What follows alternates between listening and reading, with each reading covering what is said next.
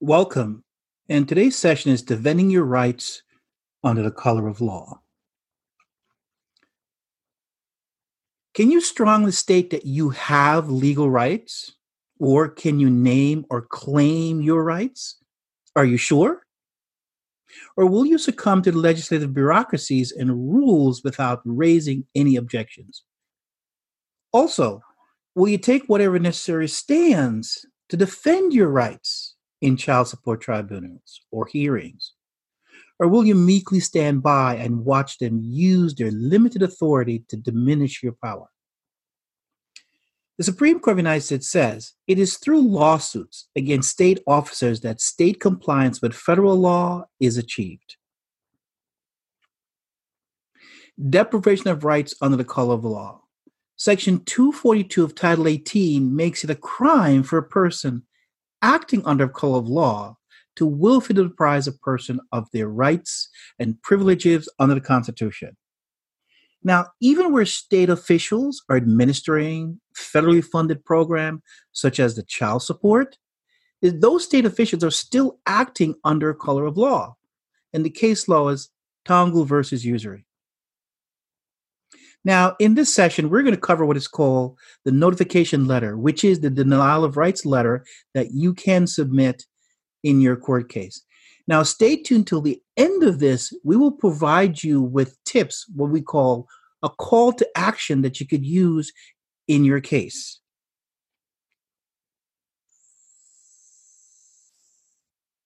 Hello, my name is Chris, and here on this channel, we review the Child Support Agency statutes and rules, and we show you or demonstrate to you how it comes into conflict with your due process rights. On our channel, we also provide education on legal lessons, both public and private. We do case law reviews. We do precedent reviews, statutes, regulations. We also provide templates, summons, as this presentation will show you. We also ask that you subscribe to our channel and hit the notification button and like us.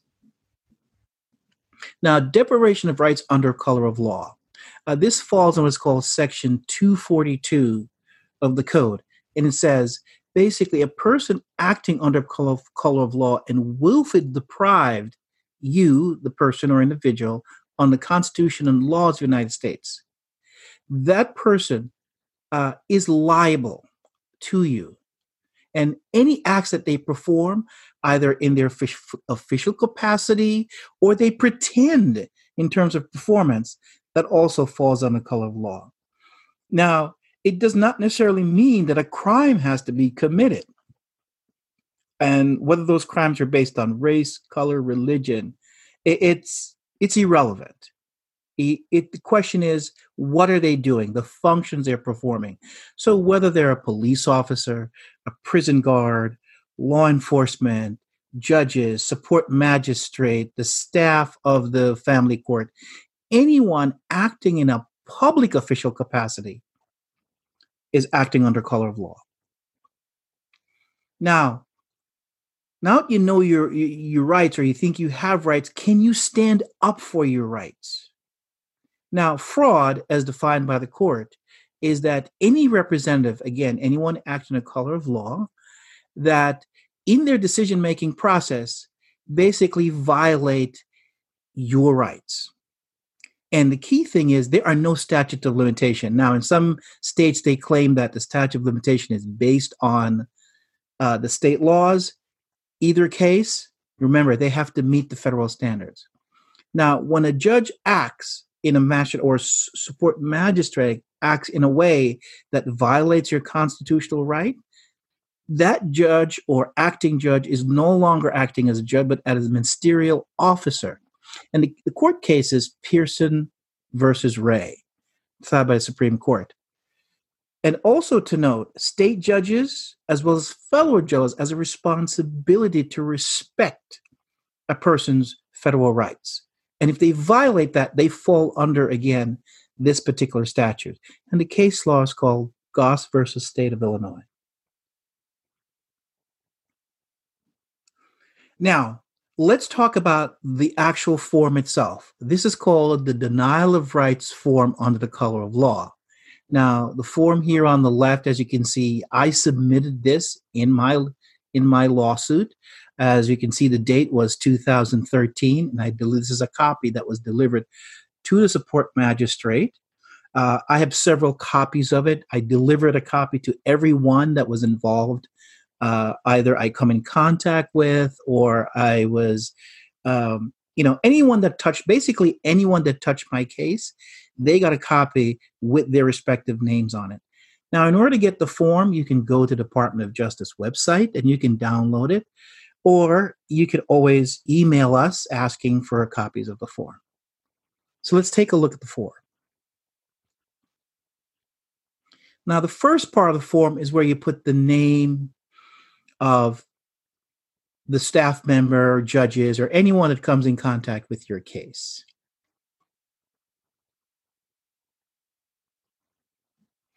Next, this is where you deliver that. And you can deliver the form either personally or through a third party. And we will talk more in detail how to deliver this form properly so it can be registered by the courts.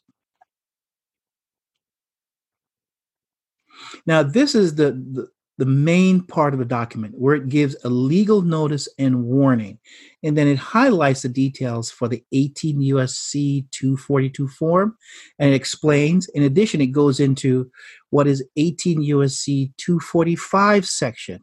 Again, we're not discussing this in this presentation, but you can read it.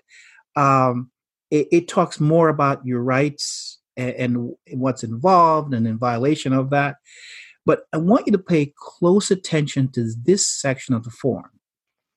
It's called the USC Title 42, 1983.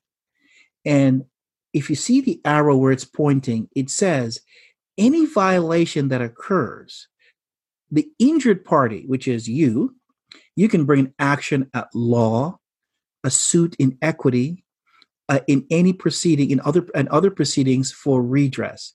Now, as I said, remember, violation of your rights can and may result in a lawsuit according to the United States Supreme Court. What this letter does, without stating it bluntly, it says you may be sued on the color of law. So you've already now given official notice of a pending lawsuit if you were to go that route. Now, let's complete the form itself. Now, first, we start off with your name. Now, your name here is really the name that is in your court papers, whether it's uppercase, lowercase, capital, just transcribed exactly the way they have your name appear in your court case. And the address, whether it's the same as your address or any other address, you put that there. So that's where in this case, you're probably the defendant in the case if it's child support, and your other party is taking you to child support. On the right side, then you put the staff, the support magistrate, the judges, the administrative judges, anyone that you feel that should be notified of your denial of rights. This goes here, and you ensure that you have the correct title, the courthouse, the exact address of the courthouse, because you'll be delivering it to this particular address. Next is what I call the statements, and you put whatever you want to put here is really entirely up to you. I just happen to put every person is entitled to an opportunity to be heard before an impartial court of law. And that's a statement. You could put other things. You could put notice of intent. You could put, I'm aware that you violated my rights. In other words, give an explanation as to the purpose of why they are receiving this form. Here you sign your name, your signature name, or however you want to go by. This goes here in that pocket where it says signatures, the signature. And next, you date that. Now, you will have a copy for everyone that's in your case or all the people you want to notify in your case. Now, notice of service. I said here, either you could deliver that to the parties, or have a third party deliver it, such as United States Postal Service or a process server. My opinion, use a third party, that either the post office. And in my situation, I use United States Postal Service, and I did what's called certified mail. You could do certified registered. The goal is to ensure that it arrives to the party and where the party received it, because the goal is that, as you know, process service is very important. It establishes jurisdiction, and therefore you need to ensure that it arrives at the individual. In my case, the support magistrate here, which is Mr. Reneski, it was to deliver it to 8D Part 22, which is his hearing room or his courtroom. And you also see that I have the index number or the tracking number that designate that, because, again, I need proof that this was delivered to the correct parties. Now, this is where we have what is called a call to action. It is where steps that you can take in order to protect your rights. As we said earlier, do you know how to protect your rights if you were called upon to do so? So here in our call to action segment, after you've completed the form, we suggest that you add what is called an affidavit to that form. And what the affidavit will do, it sort of write down maybe a description of what happened at the time you felt your rights were violated. It could be the place, it could be the people that were in the room, it will be the incident, or whatever took place. So you want to sort of memorialize it in an affidavit. And the definition of affidavit is a sworn statement of facts and information, and you've done that before a notary public. So you add your affidavit, any documentation at the time, if you were in a hearing or a child support case, you want to attach that as well. And make sure you read the statement before you sign it in the notary. Now, once you've assembled your affidavit and the color of law document, you're now going to deliver that into your court case so that there is what is called a record of the event. Because let's say that you're in child support for, let's say, 2 years. You couldn't remember what happened a particular date. Well, this is where you document that event. Now, we've arrived at the end of this presentation. I hope this was helpful. As we said, that this is where you exercise and demonstrate your rights, and then have it, recorded in your case.